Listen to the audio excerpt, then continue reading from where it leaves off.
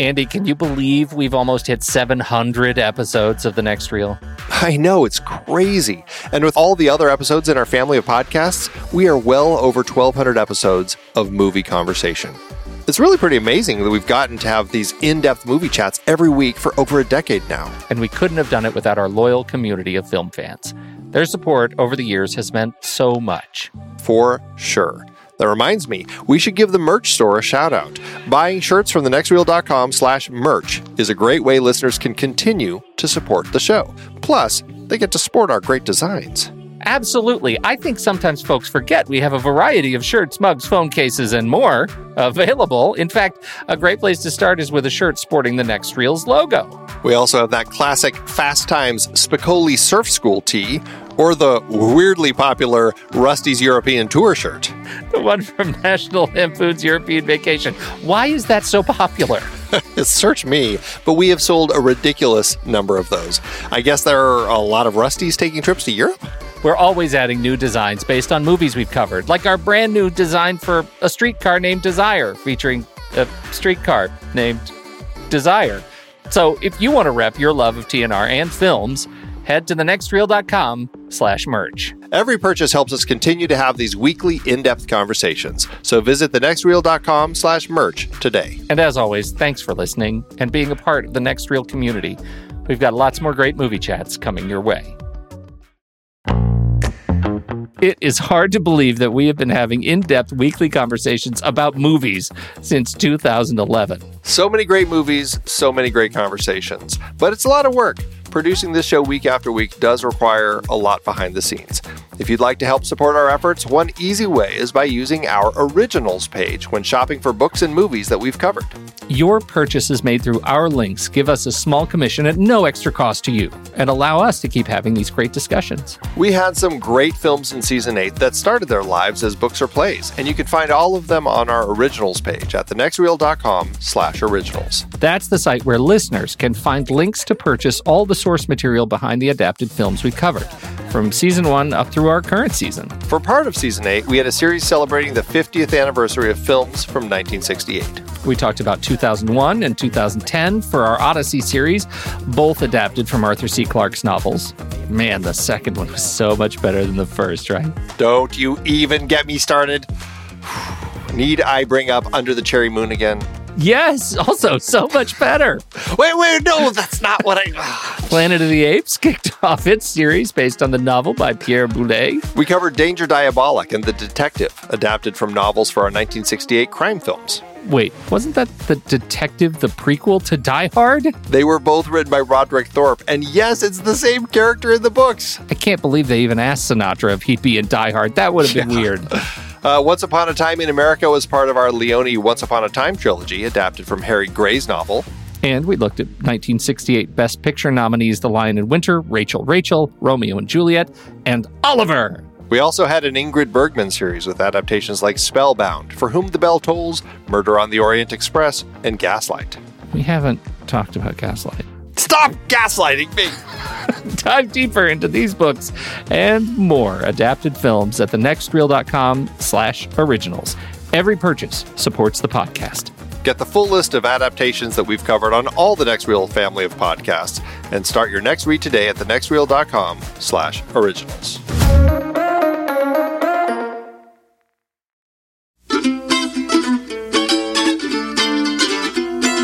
This is The Next Reel, everybody. I'm Pete Wright, and that there is Andy Nelson.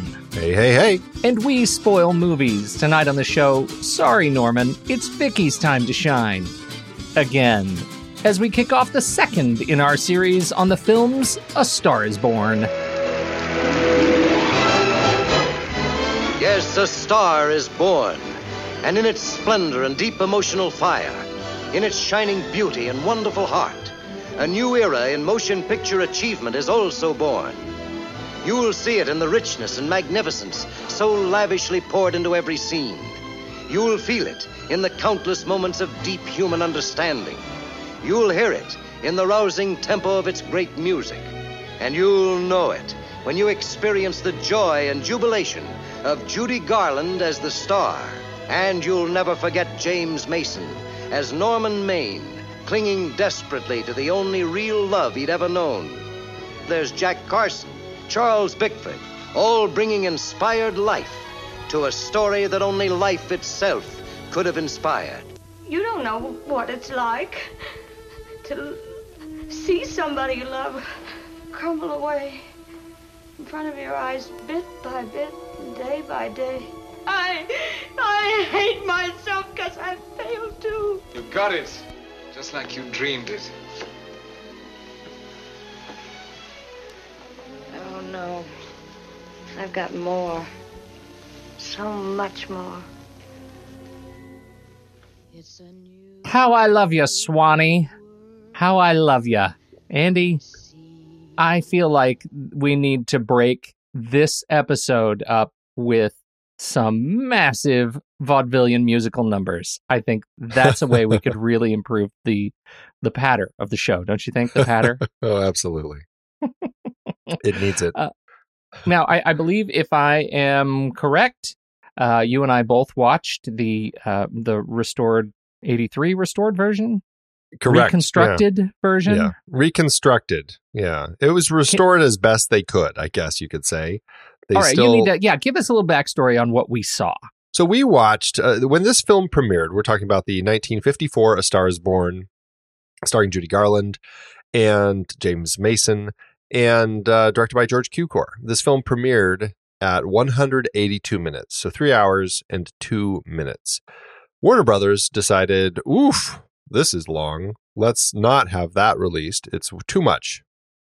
And, I think what was happening was there was this fear of TV kicking in. There were a lot of issues happening in the 50s that people were worried about. And studios, this was kind of a turn in the studio system, and they were worried about a long movie. And they thought this 3-hour movie would be a little too much.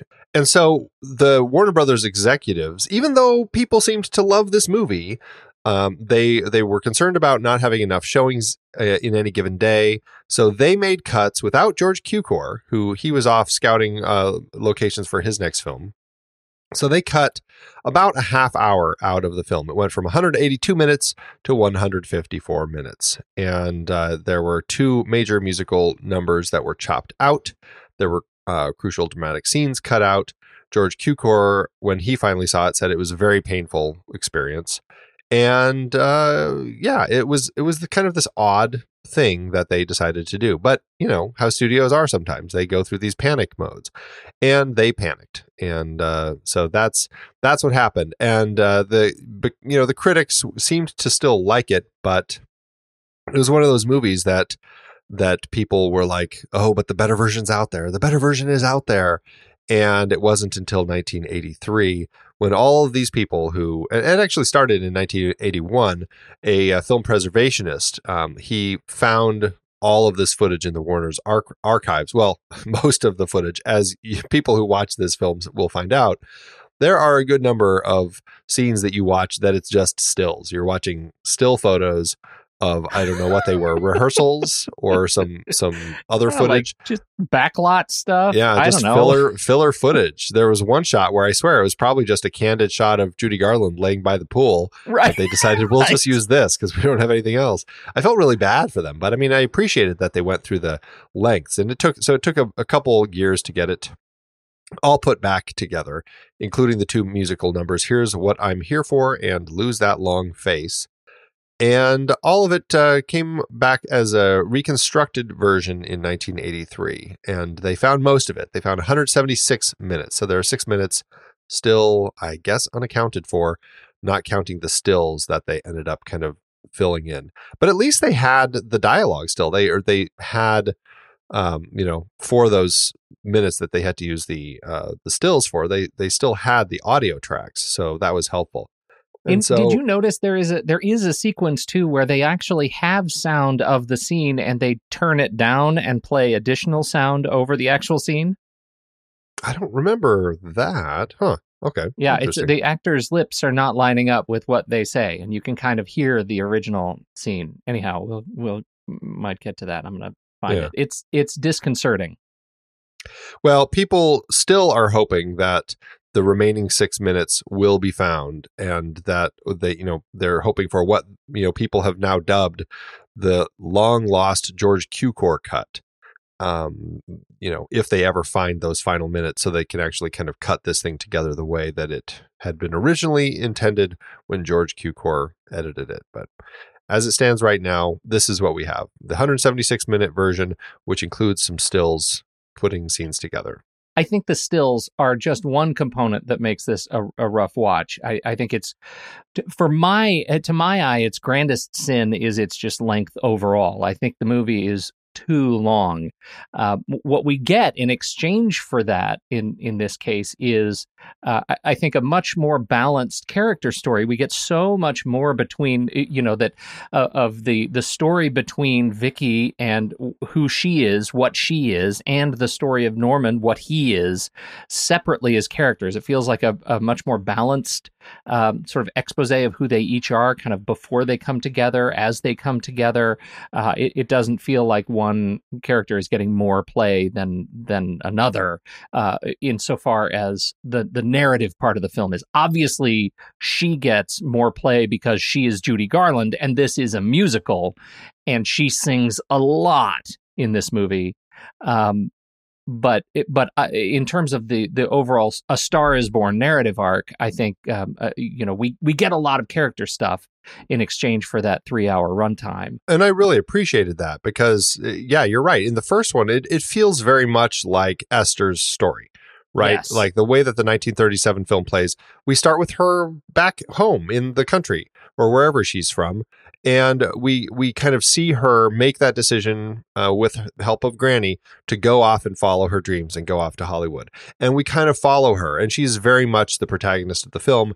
And the wonderful character of Norman Maine is very much kind of the I don't want to call him a supporting character, but he's very much kind of the you could almost call him the antagonist in a story like this, because he's the one who their two stories come together, and because of her success, it pushes him into this place that he ends up kind of leading to his suicide.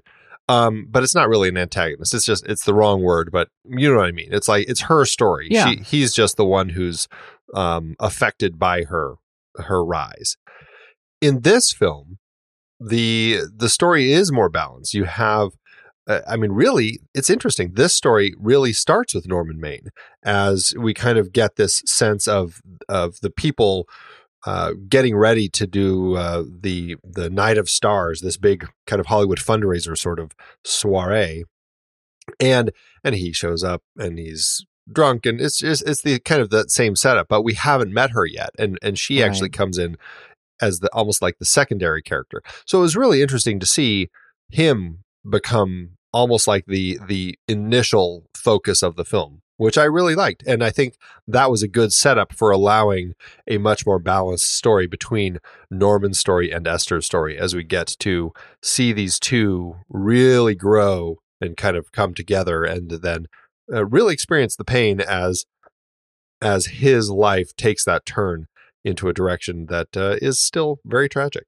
Yeah, and it's weirdly efficient for a movie that's as long-winded as this is. Like, it gets us into the narrative and into the whole sort of the intrigue of the ingenue plucked from the chorus mode very quickly in this movie. Like, I really felt like it kicked off with some great energy, and I was excited about that opening musical number, and I thought she was great, and I thought he was terrific, and it was clumsy, and it was sparked by these moments of violence, him breaking the glass, the mirrors, like just kind of, he felt like such an engaging drunk that I was captivated by this opening sequence, and I thought it really set us up well. What we lose here is her extended family, right? We have none of that backstory of the kid with the starry eyes trying to make her way in Hollywood. Here we have a young Vicky who is already essentially a working scale performer.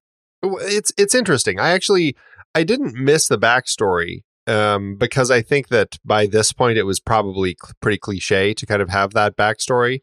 I actually really liked this change to her backstory, where she was a performer, but she wasn't somebody who was a star yet. She was just this person who who did these gigs and was like a gig performer with this band, and they would go around and do these different things, and was not on a path to ever make anything of herself other than just these little gigs. And it was this moment, and that's what I really liked about this, is this single moment where Norman kind of recognizes, he's kind of fascinated by her when she kind of saves him in his drunkenness at this Night of Stars, which I thought was a really great kind of, I guess you could call it the meet cute in this one. Yeah, I really liked it a lot. Not to mention the brilliant lipstick on the wall, but I'm sure we'll talk about that in a minute.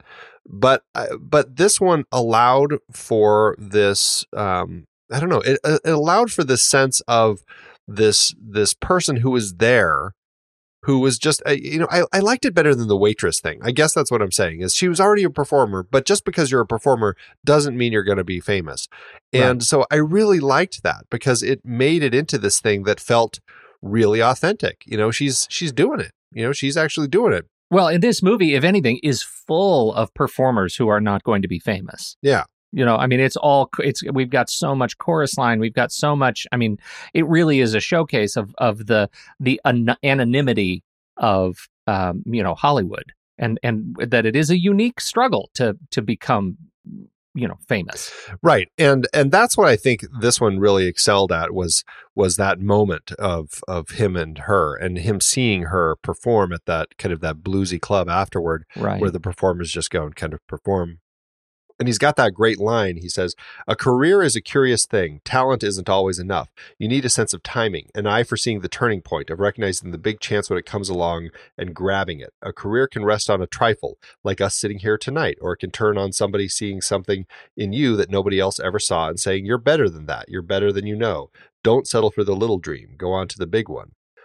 And I think that's, I don't know, it really spoke to me, because it was like, how many people have gone out to Hollywood and have found some semblance of that little dream, and they're like, "Oh, well, I'm here. I'll this is great. I'll settle." To your point, I think we have that sequence, where she has to make the choice. She has to make the choice to go in for the screen test, at the expense of letting down her band and her piano player, and they're about to leave on tour the next morning, and she has to have that conversation with him. "I'm leaving. I'm not going with you."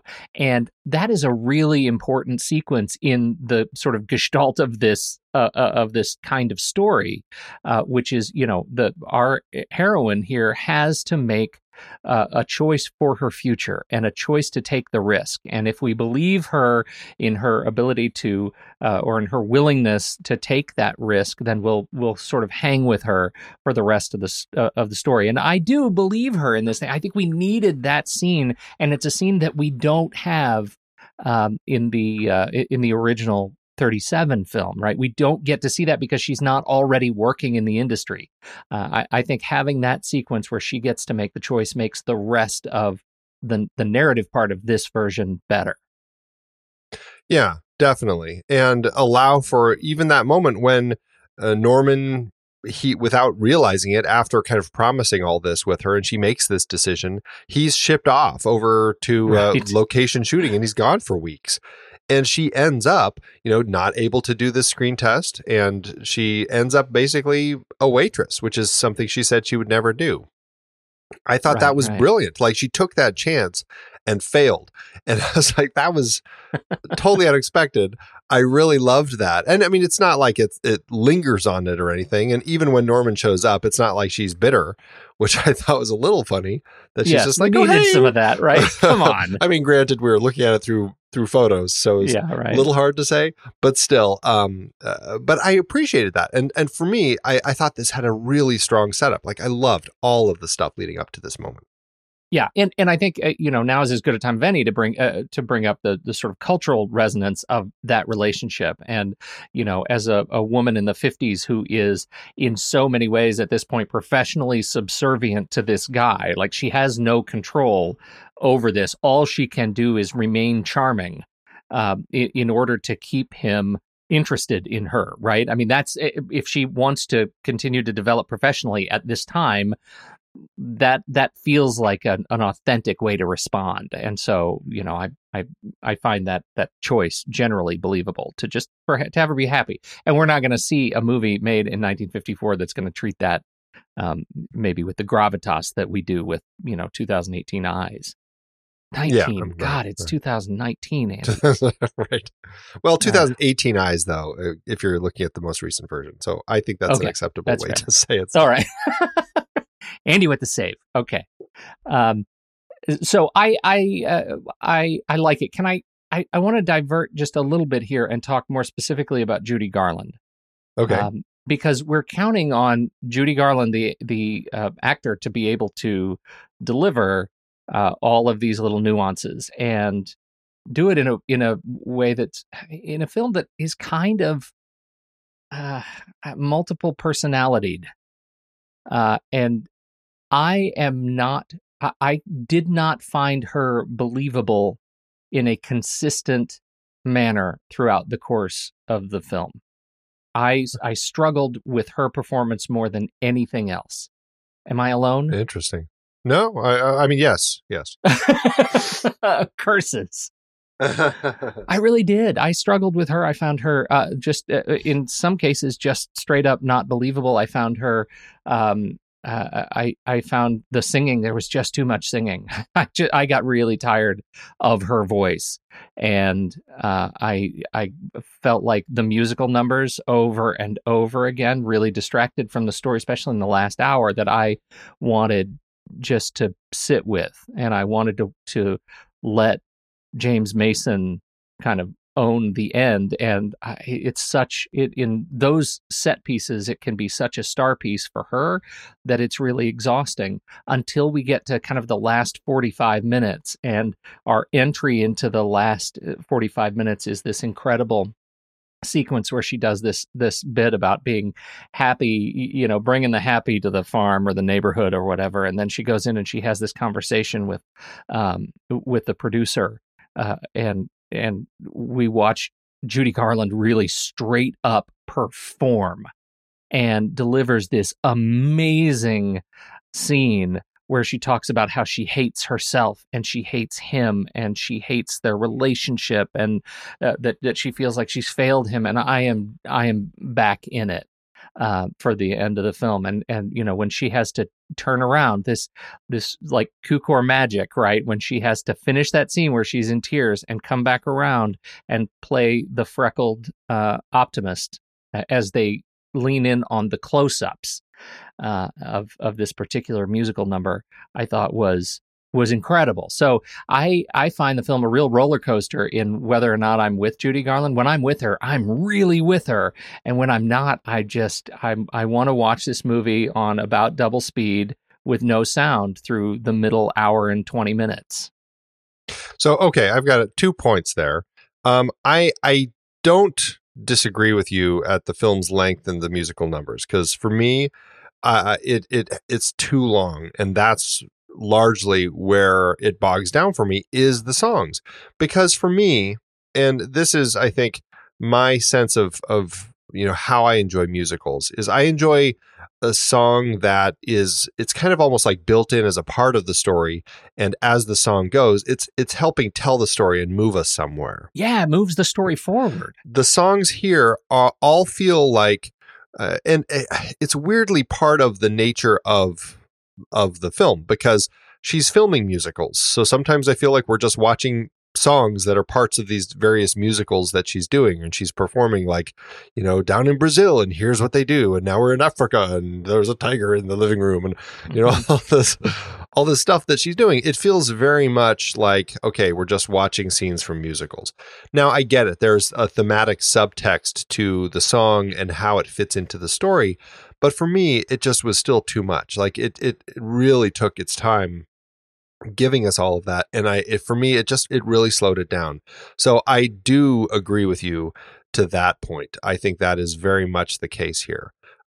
But as my second point, I have a hard time completely faulting Judy Garland, because I think she gives an incredible performance throughout this film. I really enjoy her character. I enjoy the way that she builds this relationship with Norman, and the way that she kind of gets to this place at the end where he's destroyed and she's watching him, and when she sees him and she does her plea in the courtroom and everything, it all worked really well for me. I just liked all of the way that she performed all the way up through to the end. I just feel that struggle for me is because of the songs. Yeah, and I absolutely agree with you. And case in point, the musical montage right in the middle, it's the very last thing before the intermission in this film. It starts at about an hour 8 and it lasts an hour 23. And this is where Vicky and Norman are going to see her first big premiere.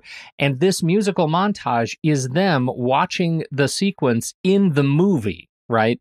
And what it's describing is, check me when I start lying, it's the character in the movie and her sort of coming of age as a performer. And so we go through her performing history as she's auditioning, as she's trying to get jobs modeling, as she's trying to make a name for herself.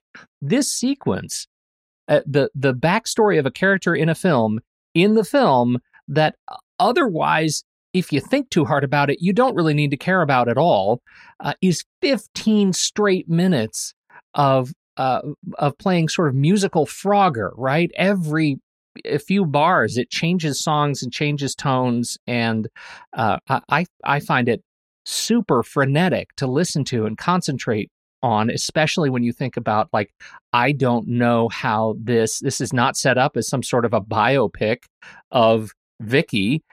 She's playing a character in this thing. Do they want us reliably to see this as her musical montage, the performer, or is this just, as you say, another musical moment to give Judy Garland a chance to perform? Well, and I can see why you're picking that one because it's such a long song. But I do think that fits in with musicals from the 50s. They would have these song medleys. Yeah. Like even Singing in the Rain has that Broadway melody medley that kicks in toward the end. And those are musical bits in films that I always struggle with. They go, it's almost like this blend of these songs. And I don't know, inevitably I have a hard time with them. I much prefer other sorts of songs where they're singing part of the story. Mm-hmm. But outside of that, it is an odd scene because it I don't know. I found it actually pretty interesting personally, that they set it up almost like we're watching, Esther's backstory, even though it's not Esther's backstory. Or is it? Like, it was a weird thing to kind of throw in and allow us to linger on for such a length of time. Almost like assuming like, okay, we didn't give you the backstory early, so this is it, even though it's now in this fictionalized setting. It was really weird. Yeah. Right. I don't know why they chose to do it that way. I did kind of like it, but again, it's one of these things that it's like, did we need a 15-minute musical number in the middle of the film? I don't know. What's interesting about that song, just to sidestep the point that we're talking about here, that song was actually at her husband's suggestion, doing this whole medley as this showcase for Judy. And and Warner Brothers inserted it, even though George Cukor didn't actually want this. This is funny. He actually feared adding this would lead to cuts in other areas. And look at what happened. Oops. Yeah, so funny. What is interesting about it, as we look at parallels between all of these Star is Born movies, the thing that this gives Judy Garland, the sort of vaudeville performer, a chance to do is to jump around and change sort of characters and character voices very, very quickly. And she moves from scene to scene, which I have to add, like, watching this 15 minutes outside of the movie, just like queuing it up at an hour 8 and watching that sequence without the benefit of everything on either side, it's visually really cool, right? The production design is super cool. The way they move through all of these different musical numbers and sets, I think, is really interesting, and these beautiful costume changes and things. It's actually quite lovely to watch if you don't pay attention to the rest of what it's doing to the movie as a whole. But it also gives Vicky a chance here. Vicky, and we're using Vicky and Esther interchangeably. It's the same for those who don't remember. It's stage name, so you got it. It gives Vicky Esther a chance to do that thing where she's jumping around from scene to scene and showcasing all of her her range, right? It's showcasing her, singing in different styles and different tones, and her ability to move and dance in different ways. And it just reminded me, sort of spiritually, as the kind of meet cute sequence we talked about, where she was playing the waitress at the party in 1937, where she's jumping around from group to group and she's kind of playing a different part, which I thought was equally cute. Also there to demonstrate her range as a performer and hopefully get noticed. And in this case, she wanted to get noticed to try to stay a budding star, right? This was her big shot. She needed people to fall in love with her and to see her range and want to see her again. And I thought that was interesting in service of the story. Well, yeah, and I think that is largely going to hold true for me for any of these types of musical numbers in these movies where it's a musical number, but it doesn't fit so perfectly with the story. Like, I think that it's an interesting story. It's an interesting and beautiful thing to watch in and of itself. Exactly. But yes, when I'm watching a 3-hour movie, cut that 15 minutes out. Yeah, cut it. And you brought up the other musical number, which was in that last sequence, or in the last part of the film, which was her coming home after a long day to Norman, and she then puts on the practice record and proceeds to dance around the apartment, doing all kinds of different, songs and accents, and with the leopard rug, and dancing around, like doing with the lampshade on her head. Lampshade on her head. And I know that I've got this sort of gift of hindsight here, but I just didn't like the song. I didn't like what they had her doing. I was embarrassed for her, Judy Garland, in this movie. I was so taken out of the movie in that sequence. I thought, why did she say yes to this? This is ridiculous. And to have James Mason in the background with that giant smile clapping for her after that nonsense that she had just done on screen, I found myself, I was really surprised. I don't think I reacted to it as negatively as you did. I mean, it was fine, other than obviously it's still a 50s musical number that jumps all over the place. That, right. And there are elements that you have to take into account that nowadays probably wouldn't play so well. Right. As far as racial depictions and things like that. But there was something about the place of it that I thought was interesting. And to that end, I kind of enjoyed it because there was this element of the way that Vicky here was trying to, she saw that Norman was going through some depression here, right? She saw the golf clubs or the golf balls on the floor, and she knew, from a line earlier in the film, he said something about how he would play golf when he was depressed or whatever. Right. And so she saw that he had made the sandwiches and all this sort of stuff. So it's almost like this moment where she's like, let me see if I can, put on the show and use it to kind of, get him out of his funk.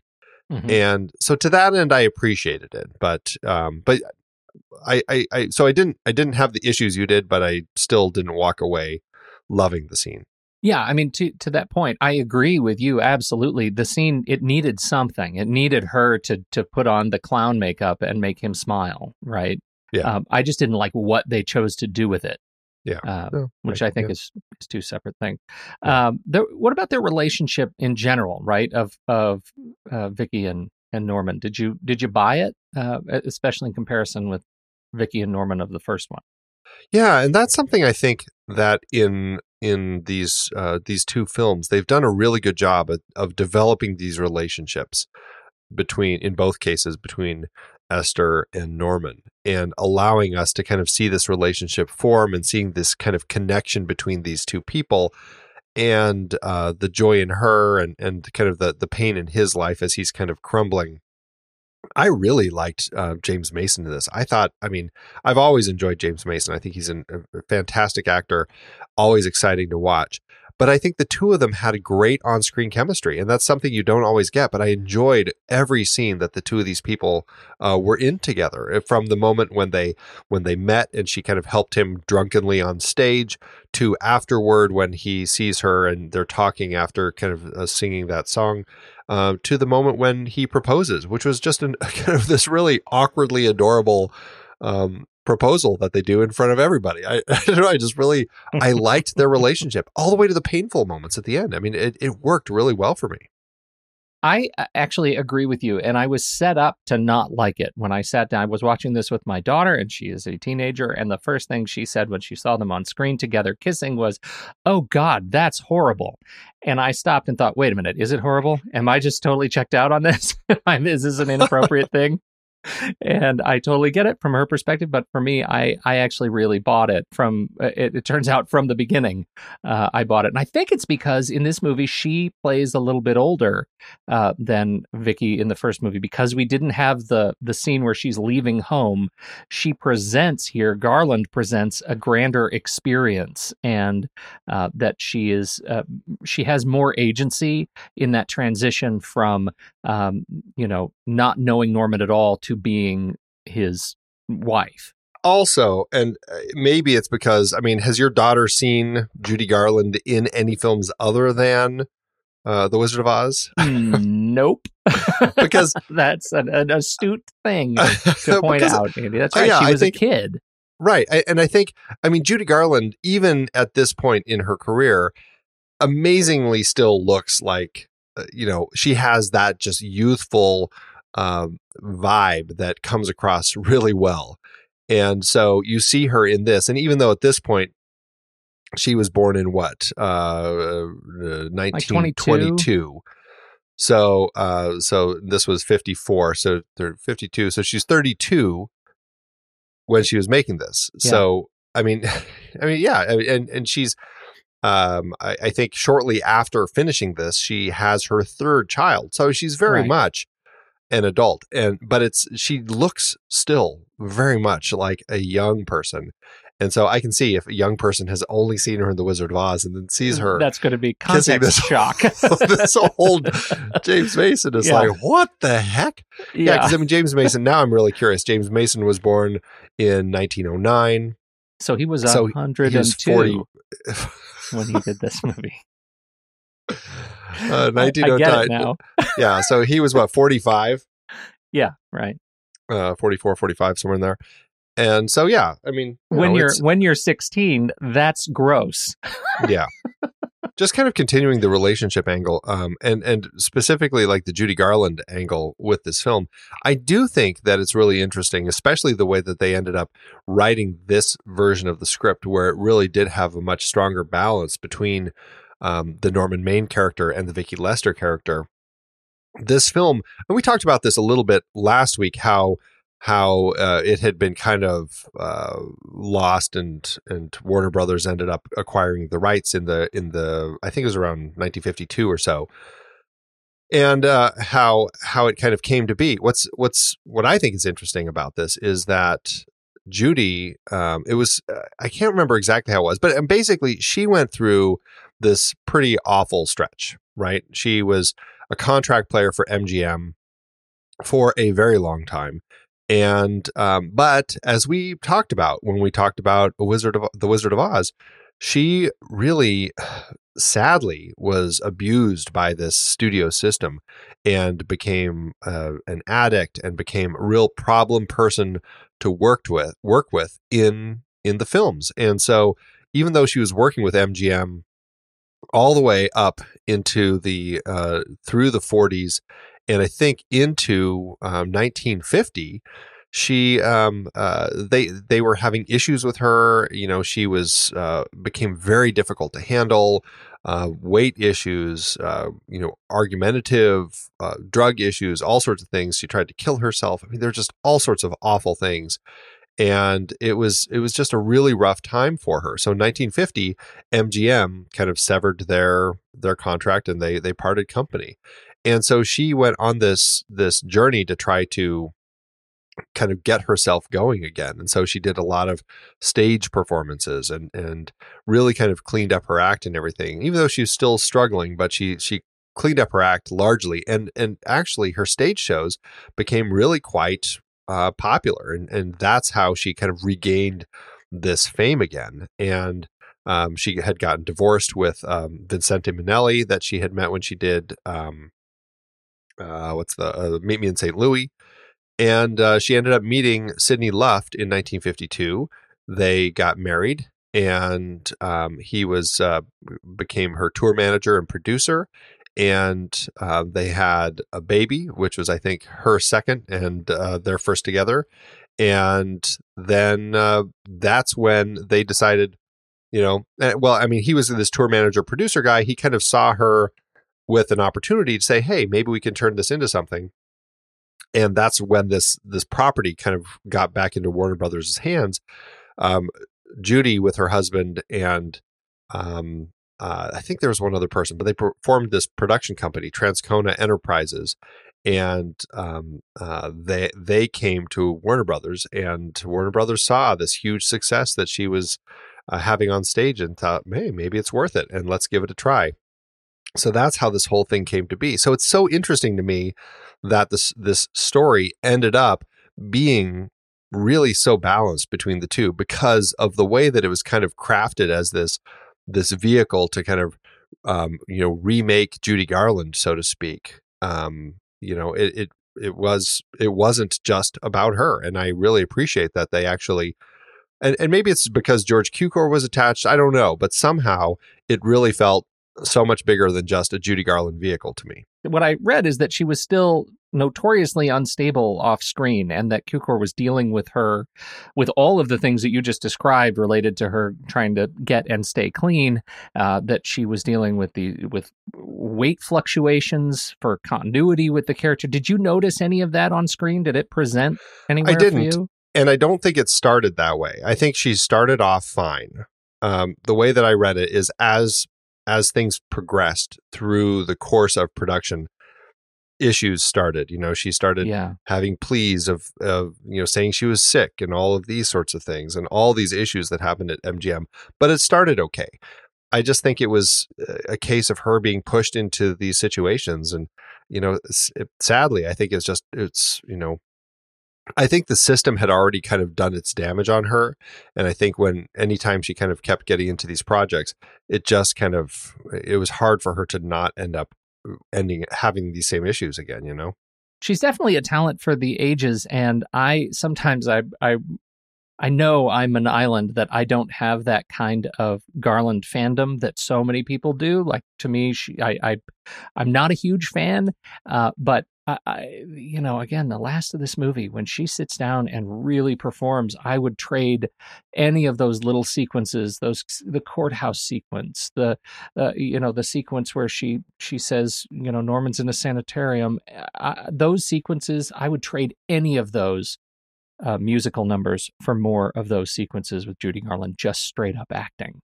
Well, and that is the frustrating thing when you're doing this vehicle. And I get it. I mean, she was a singer. I mean, that was largely what she was known for as a star through her whole career, was that she was this great performer and singer. And so they want to have her sing.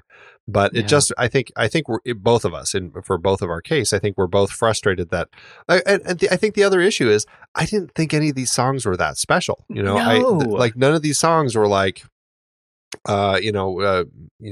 anything from The Wizard of Oz, or even like, Have Yourself a Merry Little Christmas from Meet Me in St. Louis, or Get Happy from whatever it was from. I'm blanking right now. But she has so many other songs. And I know that the one song in this one that was nominated for an Oscar, The Man That Got Away, which she sings, that kind of that very bluesy song. I liked it. It was a nice song. It didn't stick with me. And I think that was kind of what I was hoping for with this as a 3-hour musical. I was hoping I'd walk away going, oh, those songs are songs I'm going to be singing for a while. I got none of that. I don't want to say that it's not going to work for other people. I mean, songs, that's one thing with musicals that I've always found. And sometimes these songs just really stick with certain people and not other people. And that's fine. I mean, I think other people will probably find a lot of joy in listening to these songs over and over. Right. Again, as a representation of the time, maybe it is possible that we are dated out of some of this this entertainment content. Yeah, right. Already mentioned James Mason. Man, Cukor wanted Cary Grant. Cary Grant did not want Cukor, and I think we're better for it. Oh, yes. Yes, absolutely. Cary Grant, I would have been an interesting choice. I've seen him play drunk before. I think he would have been fine, but yeah, I mean, once you see James Mason in this part, it's like, no. Nope. James Mason owns this role. That's right. He really does. So good. It's just terrific. And a delight to see him. Some of the great sequences, James Mason, just quintessential James Mason sequences, when he sets up Oliver to hear her singing through the open window.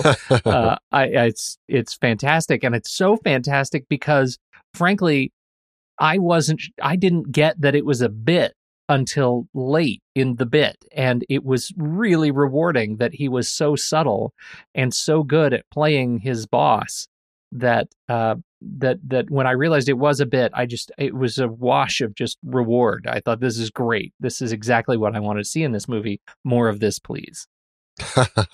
Well, if anything, in that scene, I was like, boy, he's not good at poker. Because he's way too excited. Right. It was so good. Good. So Matt Libby is played by Jack Carson, as the PR guy. Do you think Libby feels any remorse in either of these films when he sees that Norman Maine has killed himself, that potentially he's the one who led to that suicide? I didn't think about that until this movie. That is an apt parallel. Both of these guys should be completely bereft. It's on them. Totally is. What a he started jerk. Drinking. He's such a jerk. The jerk's Libby. It was not good. I do think. I think in this one, in the 37 version, I really liked it. I never got a feeling that Libby in 37 liked Norman.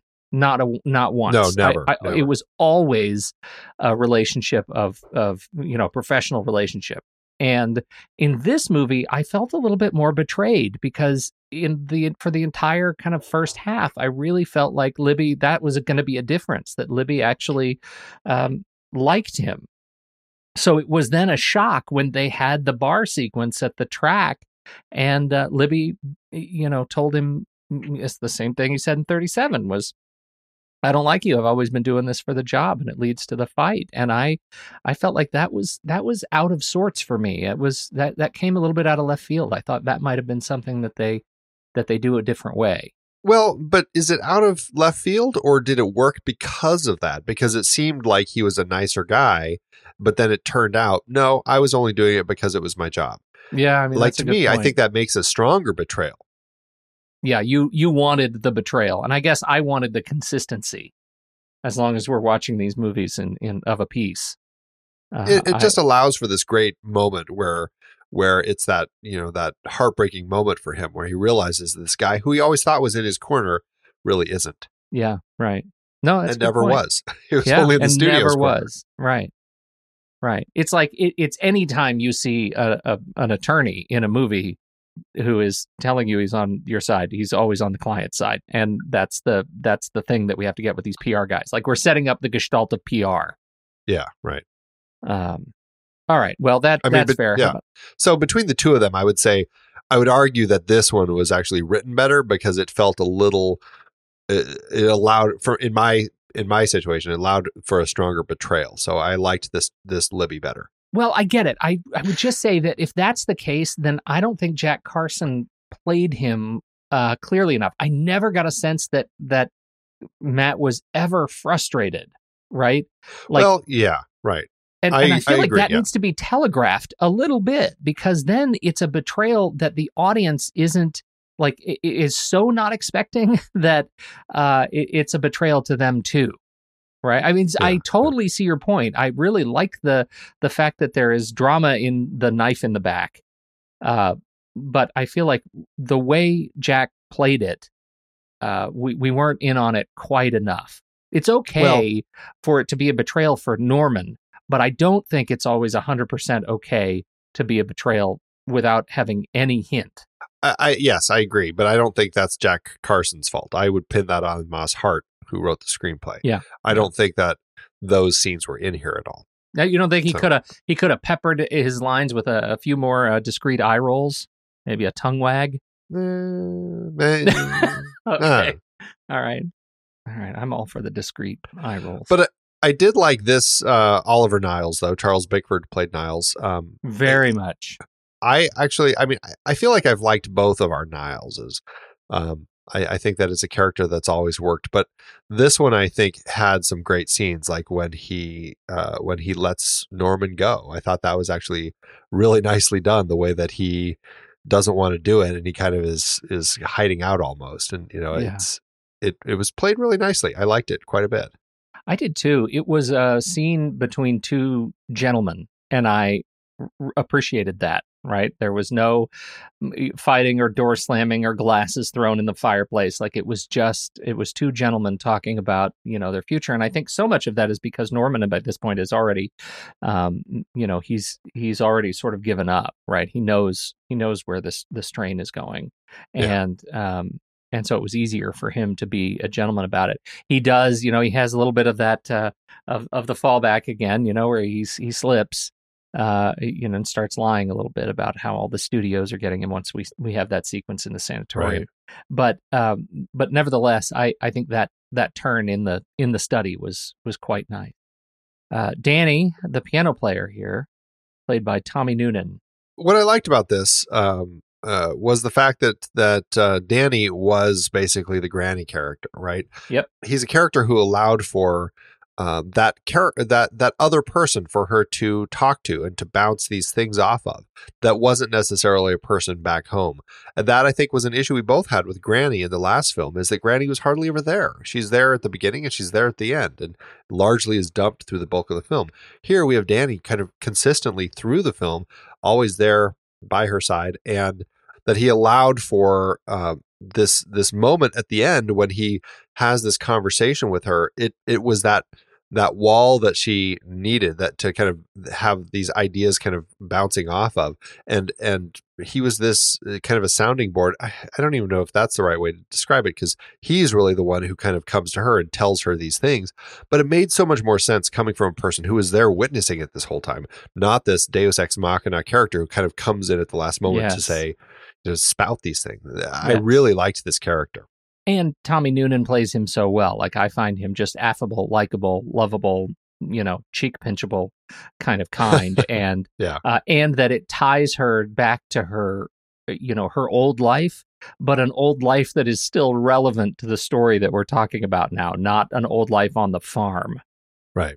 Yeah. So exactly. So okay, so that's the parallel cast that we're most interested in. What do you think about the other? There are a few other sequences of note that are parallel sequences between 37 and 54. What stands out to you? Well, I think we're going to start noticing the things that kind of hit, and I think we've had that conversation where he's witnessed that something special. And wants to kind of see her do more. I think that moment is really nice when and I read that little speech that he had earlier when he kind of talks to her after hearing her singing in that blues club. It's a great moment that we kind of have running between these films when he sees that spark basically, and then recognizes her as somebody who has something. I think that's a great thing that we're getting through this. Plus, I mean, I am just absolutely in love with this whole line that they have of where they in both films so far, where they call them back and say, "Oh, hey," and she turns and says, "I just wanted to look at you again." Yes, I love that. Yes, absolutely, and it works so well, and James touching. Mason plays it wonderfully. It's at a good place in the film too. I mean, it's just great. Other than that, I mean, I there's a lot of consistency in just the overall stories and stuff that we see. I'm trying to think if there's another moment that stands out as like, oh, that's absolutely a key moment. Well, what about the funeral? Yeah, the funeral it's aggressive and it's albeit brief, I feel like they leveled up the funeral here. When we have that scream from the press, give us just one look, and the hand reaches in and lifts the veil, and Vicky breaks down. And I thought that was a very strong, and a much more aggressive even statement on, paparazzi, on media, and media's, the nature of media through grief here. Not even the media, like fandom, because I think a lot of those people in the crowd are just fans who are screaming and saying these things. That's and it's just, it's horrifying the way that people act with these people that, feeling like, we own them, and, perform monkey dance. Right. Yeah. Part of the job. All right. Yeah, I mean, I can't think of anything else that stands out as like other key moments. Oh, actually, another great one is obviously the award speech when she wins her Oscar and he comes in drunk and he gives his little, he interrupts her and he has his little kind of speech that he does up there. That was really heartbreaking in this, when he's just up there and like, I need a job. And it's just like, oh my God, this is awful. This is so embarrassing. I'm just horrified for this poor guy and for her for having to be there with him. I felt like it's another great scene that they've continued from film to film, and it's boy, is it a tough one. They I think also they amped it up here, just like some of the other scenes. I absolutely, that's what I was going to say too. It's a level up, and they kept the smack, and her response is excellent. I just really, I mean, that's one of those examples of this heartbreaking scene that that acts as just another dot in between musical performances. George, do you want to talk about George Cukor at all? I don't have a lot to say specifically about old George. What's interesting is I think that this was the first time for him that he had done a musical, and and also Technicolor and in anamorphic widescreen. So I think for him it was a number of big steps forward in his own career, and I think I don't know. He's a director we've talked about on the show before. He's pretty interesting. I guess he actually had worked with. Which we probably also talked about way back in the Wizard of Oz, when he was on it for like a week before he got fired. Right. And I think that actually, and I'm going to forget what it is, but there was a nod to that moment when he was on there. It's something he said to Judy. Oh, I think it was they were putting this wig on Judy Garland to make her a different hair color. And one of the things that he did on that week that he was on is he like took the wig off and said, no, let's go with your natural hair. It looks much better. And I think that was a little nod that they put into this, when the studio people like make her up to look like this totally different person. And Norm is just like, oh, no. And he just kind of pulls all that off. So I thought that was a nice little nod and a way to kind of connect his relationship with Judy. It's a little Cukor Easter egg right there. It really kind of is. Yeah, very much. Yeah. Sam Levitt is the man behind the camera. There were a few bits that I noticed that I'm like, I kind of like the way they're shooting this. It did have that nice Technicolor look, as we just said. The anamorphic. It's always frustrating watching anamorphic nowadays, because I could tell the very edges of frame as things would move off the frame, they kind of squeezed a little bit more, like it wasn't perfectly reframed yet. Mm-hmm. Maybe in that final George Cukor edit, if they ever find all the pieces, they'll get all that right. But it still looked great. There were a few things that I noticed the way that they lit it, but I think for the most part, a lot of it was it felt pretty standard as far as just kind of the Technicolor musicals. A lot of vibrant songs and dance and costumes and all that sort of stuff. So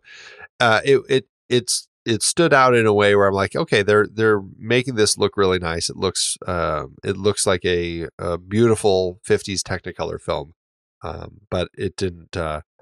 It wasn't like the top of my list or anything. But still, I thought it looked nice. What do you make of the CinemaScope change? My understanding is after the word that I've seen used is considerable footage had already been shot, they decided to change everything and reshoot in CinemaScope. Is that just a timely decision, or is there something more to it?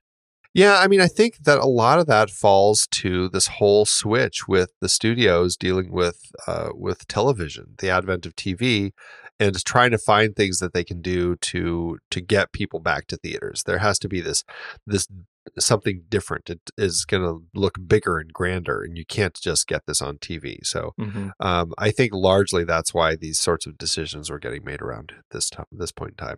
Okay, we've already danced a little bit around the music. Ray Heindorf is listed as uncredited behind the music. Remember, this is a period where, I mean, credits were really short. They didn't feel the need to list everybody. They kind of listed a few key people, and then that was pretty much it. How do you feel like the guy behind the music in a musical is not worth crediting? Well, it's a musical, yeah, but it's like he did the score. He wasn't involved in any of the songs. And so to that end, I think that's where that difference happened. You know, he came on board to do all the kind of just the dramatic scoring of the film, and all of the songs were done by, you know, a huge variety of people. I mean, there were Arlen and Gershwin songs in there. There were, Edens and Roger Edens and Leonard Gersh did the Born in a Trunk bit. More George Gershwin, Hart and Rogers, just a wide variety of artists. Mostly it was Arlen and Gershwin, though, Harold Arlen and Ira Gershwin doing the songs. And so they're the ones who I think largely get the notice when it comes time to saying, you know, hey, it's a musical, because you're listening to Judy Garland sing these songs. They're the ones who wrote the songs. Right. Are these the least memorable Gershwin songs you've heard? I'd have to look at a list to see. A list of other songs you can't remember? Right, exactly. Honestly, I don't know. I know that these guys had done quite a bit of stuff before, and I think Garland actually wanted these guys to come on and do these songs because of work that they had done in the past, if I remember correctly. And so, you know, I mean, I liked the songs. I thought they all worked great in context of the songs themselves and her singing them. I mean, she was just fantastic. But, you know, but now as I read through the names of the songs, like I can't sing any of them. That to me is the frustrating part. But I mean, you know, I think that I think that there are good songs here. It's just nothing that, you know, stands out, or nothing that has lasted the test of time for me. How'd it do in award season? You know, it did pretty well for itself, proving that this story is a story that does draw awards notice.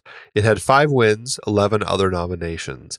At the Oscars, they were all nominations, no wins at the Oscars. It had 6 nominations. James Mason was nominated for Best Actor. He lost to Marlon Brando for On the Waterfront. That's a hard one to argue. Yeah. Pretty impressive performance there. Judy Garland was nominated. She lost to Grace Kelly for The Country Girl. I can't speak to that because I have not seen The Country Girl, but I thought Judy Garland was great.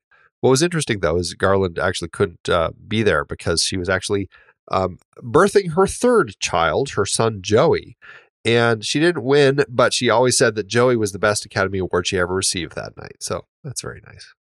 Very sweet. But this was that era where it was a little awkward because the station had a camera in her hospital room in case she won, so they could cut to her accepting her award from her hospital bed. Ah, the good old days. I don't know what to say about that. Well, now it would just be live streamed on YouTube. Yeah, right. Now all of that has just gotten easier. Isn't that gross? Right. You don't have to have the camera there. The person will just tweet it out. They'll tweet it themselves. Let's see. Art direction, set decoration, color was nominated but lost to 20,000 Leagues Under the Sea. Costume design, color lost to Gate of Hell, a Japanese film. The original song, The Man That Got Away, we were just talking about, it lost to the song 3 Coins in the Fountain. Now, I will say, the only reason I know about that song is because of Trains, Planes, and Automobiles. 3 coins in a fountain. Come on, you know this song, right? right. Flintstones, meet the Flintstones. Oh, yes. I was going to say that same thing, Andy. This was meant to be. It's kismet. No idea what The Man That Got Away sounds like right now, though. No, but I actually really liked it. I just watched the movie. But I did like that song quite a bit. And I was like, okay, I can see why. I guess that song became another of her standards that she would sing often, like after this, when she would do her stage shows. This became another song that was in kind of that Judy Garland library when she would just go out and sing it, just like, Over the Rainbow, which I think was probably the most famous version or most famous song that she would kind of always sing. Right. We just mentioned Ray Heindorf. He was nominated for best score, but he lost to Seven Brides for Seven Brothers, another musical. And then at the Golden Globes, though, James Mason and Judy Garland did get nominated for best actor and actress, respectively, and they both did win. So at least they did walk away with those awards. How did it do at the box office? This iteration of A Star is Born cost a pretty penny to get made. $5 million, or $44.7 million in today's dollars. Quite a lot of money. It did have its release on September 29th, 1954. Unfortunately, whether because it was cut down by a half hour, or just because audiences didn't click with it, hard to say, the movie, while dubbed a critical and commercial success, only ended up bringing $4.4 million back, or about $39.4 million in today's dollars. The movie ended up with an adjusted loss per finished minute of $34.9 thousand, but it is a film that lingers on in people's memories, and with the restoration and everything, certainly has found a place in people's hearts. Did it find a place in your heart, Andy? That is the grand question. Right. And it is the question that we hope to answer with Flickchart. All righty, here we go. Head over to flickchart.com to see how this movie stacks up on our list. If you want to swipe over in the show notes and hit the word Flickchart right there in the links, that'll take you straight to this movie on their lovely site, where you can add it to your own list and see how it stacks up against ours. Fitting place to start, Pete. A Star is Born, 1954, or A Star is Born, 1937. Well, this is sort of where the rubber meets the road, ain't it? It is. It is. This is a pretty easy call for me, and it's 1937. Yeah, 1937 for me as well. All right. It's not an easy call, though. These two are really close for me. A Star is Born or La Femme Nikita. I will say A Star is Born. I will say La Femme Nikita. All right, here we go. One, two, three. Rock. Scissors. Well, I would crush Nikita you. I begin takes with it. the crushing of you. A Star is Born or Giant. I'm going to say A Star is Born. I will say A Star is Born. A Star is Born or The Girl Who Played with Fire. I will say The Girl Who Played with Fire. Absolutely. A Star is Born or My Dinner with Andre. I'm going to say A Star is Born. I will also say A Star is Born. Sorry, Andre. A Star is Born or 2001, A Space Odyssey. 2001 for me, please. I would watch oh man. I would see, the thing is, I'd go straight to sleep to 2001, so it might be a good opportunity for nap. But I also get a nap in this one. I'm going to choose A Star is Born. All right, here we go. One, two, three. Paper. Scissors. Oh. Andy, this might be your first 2001 win. It probably is. A Star is Born or Christine. I will say A Star is Born. Okay, that surprises me, but I'm going to give Actually, no, I'm going to say Christine, the more I think about it. Okay, good, because that's where I was going to go, but I felt like... Oh, look at that. I wishy-washied you both ways. Yeah, you wishy-washy people. I've never heard that as a verb, so that's a win. I decided to make it up just now. A Star is Born or Defending Your Life. Defending I'm Your going to Life. say A Star is Born. No. That's incorrect. That is Try what it I'm again. going to say. Try it again. A Star is Defending Your Born. Life. A Star is Defending Your Life. All right, here we go. It's One. Defending Your Life. Oh, we're doing that? Okay. Yeah, we're one, One, two, two, three. three. Scissors. Oh, curses. Well, that puts A Star is Born at 332 on our chart. 332 out of 396. So it's about a 16%, which is pretty low. Yeah, pretty low. How'd it do on your personal list? I liked this film. I did have an issue with the musical numbers and what they did to the overall length of the film, but just like the previous film, and even I would say just like What Price Hollywood, I think every iteration I really connect with these characters and their journey. And so even with the musical numbers, I would still give this a 3-star and a like. So same place I put the previous one, but I would still rank it just a tiny bit lower. And I think you're a star too generous on this film. I think the mess that is the entire middle of the film dramatically takes away from even the little bit of, not even the little bit, the narrative joy and the performance joy that I get in the beginning and at the end. And I find it just too distracting. It just does not hold together as an entire film experience for me. I'm giving it a 2-star straight across. Wow, pretty low. Yeah. And that's and is actually that, where is that a 2-star and a like still, or a 2-star no, and it's no not. like? I'm not going to go back to this movie. I'm kind of finished with it. It's not something that I'm longing to see again. Maybe if I end up doing sitting down with the kids to do a classic film series of these movies. I can't imagine ever doing that ever. But it'd be for a whole different context. Certainly not for the entertainment of it, and that's exactly where it shows up on my flick chart, my personal flick chart. It's 2 stars, and it's at a 39%. It's at 645 out of 1,063. Where at 2 stars for letterboxd.com/the next reel, that feels about right. Even 39% feels a little bit high for me. Wow. So that's where it lives. Interesting. So that brings us to the end of this particular episode and the end of this the first half of our series. We've done the first 2, the classics. Now we're moving up kind of a long way. Where do we go from here? Yeah, we're jumping to 1976. We're going to be looking at A Star is Born, directed by Frank Pearson, starring Barbra Streisand and Kris Kristofferson. Now, it'll be an interesting shift into kind of rock and roll as opposed to people working behind the screen. Have you watched this one yet? I have not. Okay, this ought to be interesting. This is the one you had seen. Yes, and I'm eager to hear your opinion of this movie, especially now that we've done now that I know where the first 2 stand for you. That's telling. Well, I look forward to it. Oh, this is going to be juicy. Well, everybody, if you want to hear more of us, but you can't wait until next week's show, check out our other show, The Marvel Movie Minute. We're talking about the films of the Marvel Cinematic Universe 1 minute at a time. We just hit an hour on 2008's Iron Man. And you can support that show and all of our other shows over on thenextreel.com/Patreon, where you can get access to our exclusive members-only weekend show, The Saturday Matinee. When the movie ends, our conversation begins.